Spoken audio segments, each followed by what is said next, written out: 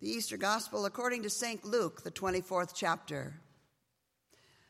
On the first day of the week, at early dawn, the women came to the tomb, taking the spices that they had prepared.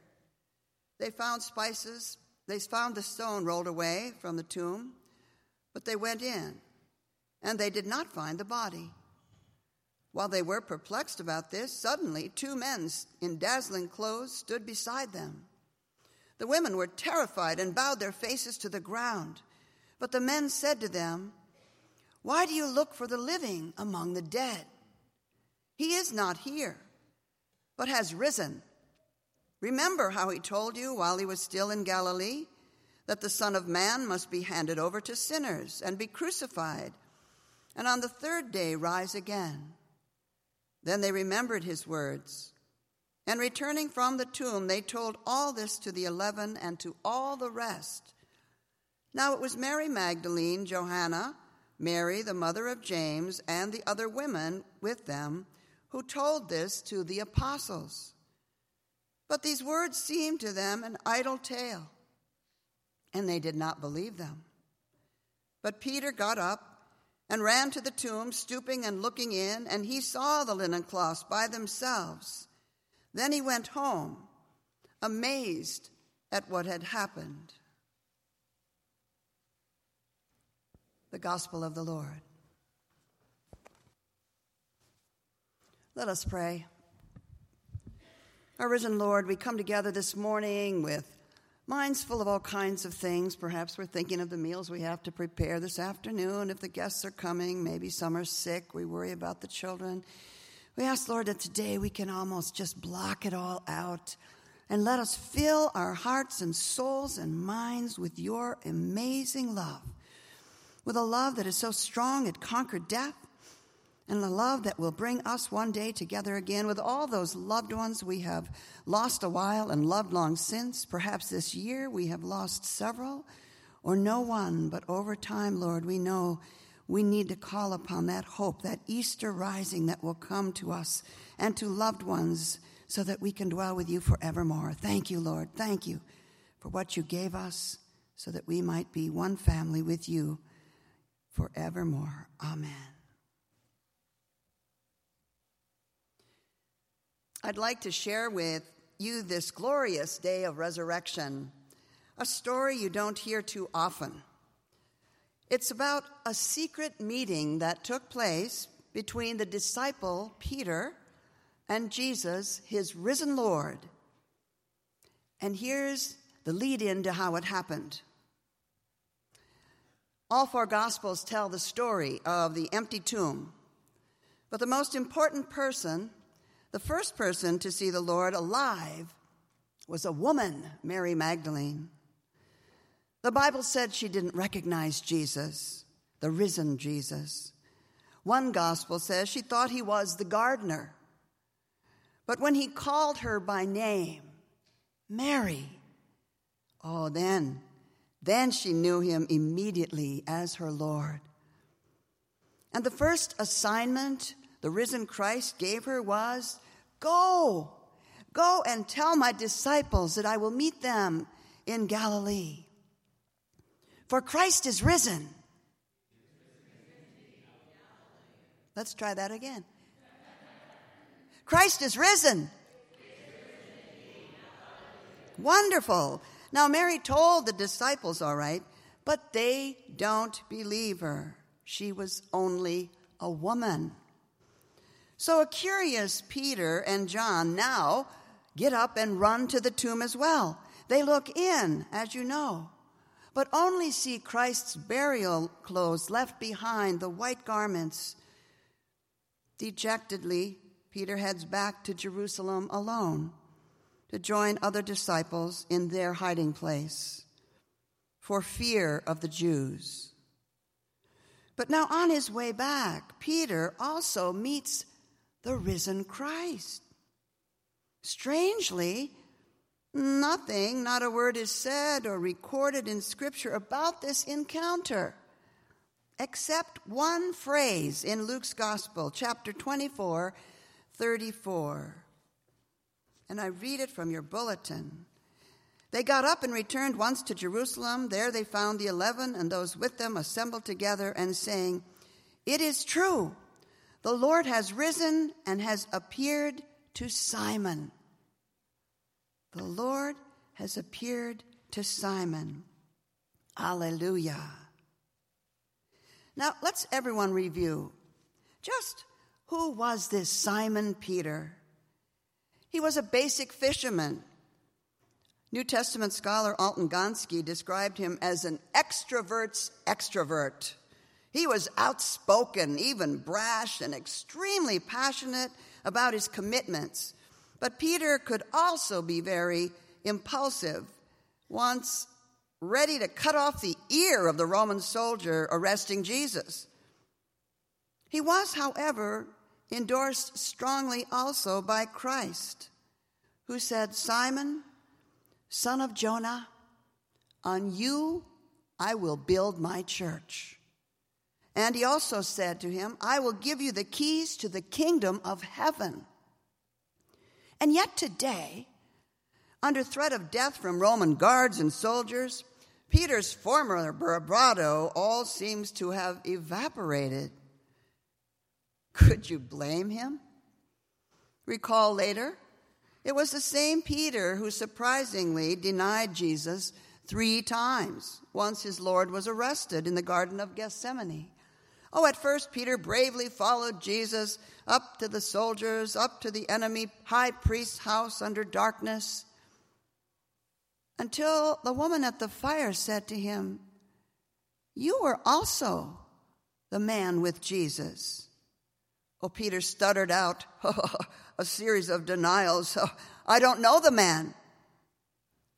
I don't know the man. I wasn't with him. It wasn't me." And then the cock crowed, just as Jesus had predicted. Peter, full of shame and loathing, then ran into hiding while Jesus was crucified and buried. This isn't hard to understand, is it? Guilt, shame, betrayal of a friend or of a family member are terrible burdens for us all to bear. Haven't we all had moments ourselves when we have really hurt someone we love so very much? Haven't we all had times when we have failed to speak up, to defend a coworker or a colleague who is unjustly being punished? But we wait until it's too late.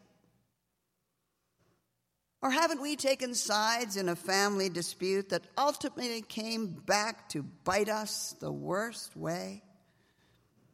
We, my brothers and sisters, can pay heavy consequences for our own cowardice and silence. We pay consequences for our own cowardice and silence. But hallelujah, Easter's good news is no idle tale. This Easter morning, Christ is so ready and so willing to embrace us all. And yes, to embrace even Peter, who denied him 3 times when the risk got a little too high, a little too close to home. But what wondrous love is this, my friends, that God always will give us a fresh start. God will always offer us unconditional Easter love and new life on his tab, because Christ is risen. Christ wants harmony and peace for us all. Amen? Amen. And Christ wants new life. I want to give you a moment to look at a picture that's going to hopefully come up on the screen. A picture of my, I'm going to take my mic with me. A picture of the Apostle Peter that my husband has painted. And on this painting, at first it looks kind of bewildering. You have to focus in on a few things. Remember, they said Peter ran out to look for Jesus. Mary Magdalene was the first, and then Peter ran out also to find out where he was. They don't know where Peter was. There was only one sentence about this, which I read to you, that Peter went out to seek his Lord. And so the image here is of maybe out in the garden, in the forest, in the greenery. Peter is found by the Lord Jesus. Notice his eyes. If you could see them up close, the painting will be in the narthex after the service for you to look closely. In the rims of his eyes are the tears welling up because that hand on his head, which looks like a gray, misty Holy Spirit, is really the hand of the risen Lord. The hand of Christ. You see the nail print in the top of his hand. Jesus, who has been betrayed by his best choice to be the future of the church, lays his hand on Peter, makes a point to have a private audience with Peter so that he might forgive him and renew him. Peter clutches his hands. He's on his knees. He thinks, oh my Lord, being confronted by Christ, whom I said I would never desert. But then I did when I was afraid, and the cock crowed. The cock crowed. That's why the cock is up in the corner, to remind us that Peter was the one who at the campsite came, but he denied knowing Jesus at all. My friends, this picture is a sign of such hope, of Easter promise, that there's nothing we can do that will separate us from that love of Christ. Even the disciple he called upon to be the future of his church betrayed him when the going got tough. And yet, with his hands clenched, Jesus says to rise again.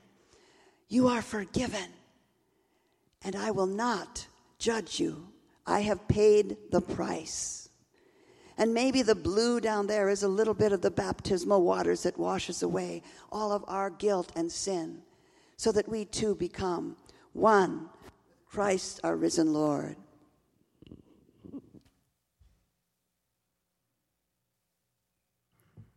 There are times when we all feel unworthy to be called a child of God.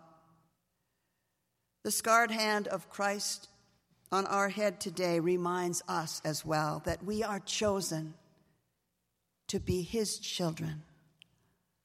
We are chosen because he died the agonizing death to pay the weight of all of our sins so that we too might live a new life, free forever from the sins and clutches of death. Peter shows us as well that cost of his denial. We can feel that pain today as well. But nothing will separate us from Easter's promise.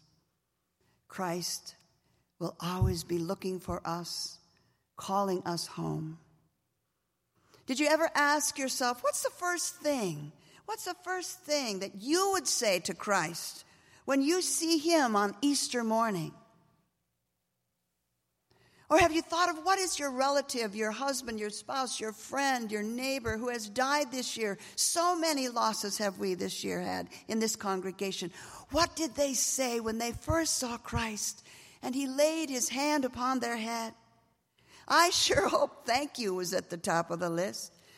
Thank you for the confidence that death has no power over us, Lord. Thank you for seeking us out as you did Peter, to tell us all we are your children now and forever, for Christ is risen. No matter how atrocious our sins, no matter how much we have betrayed him in the past or in the future yet to come, as we leave this service today, Christ comes to us and says, nothing can break the everlasting promise you have in my Easter victory. The hope and joy of heaven and reuniting with loved ones is yours forevermore. That's Easter's joyful promise. For Christ is risen. Hallelujah and amen.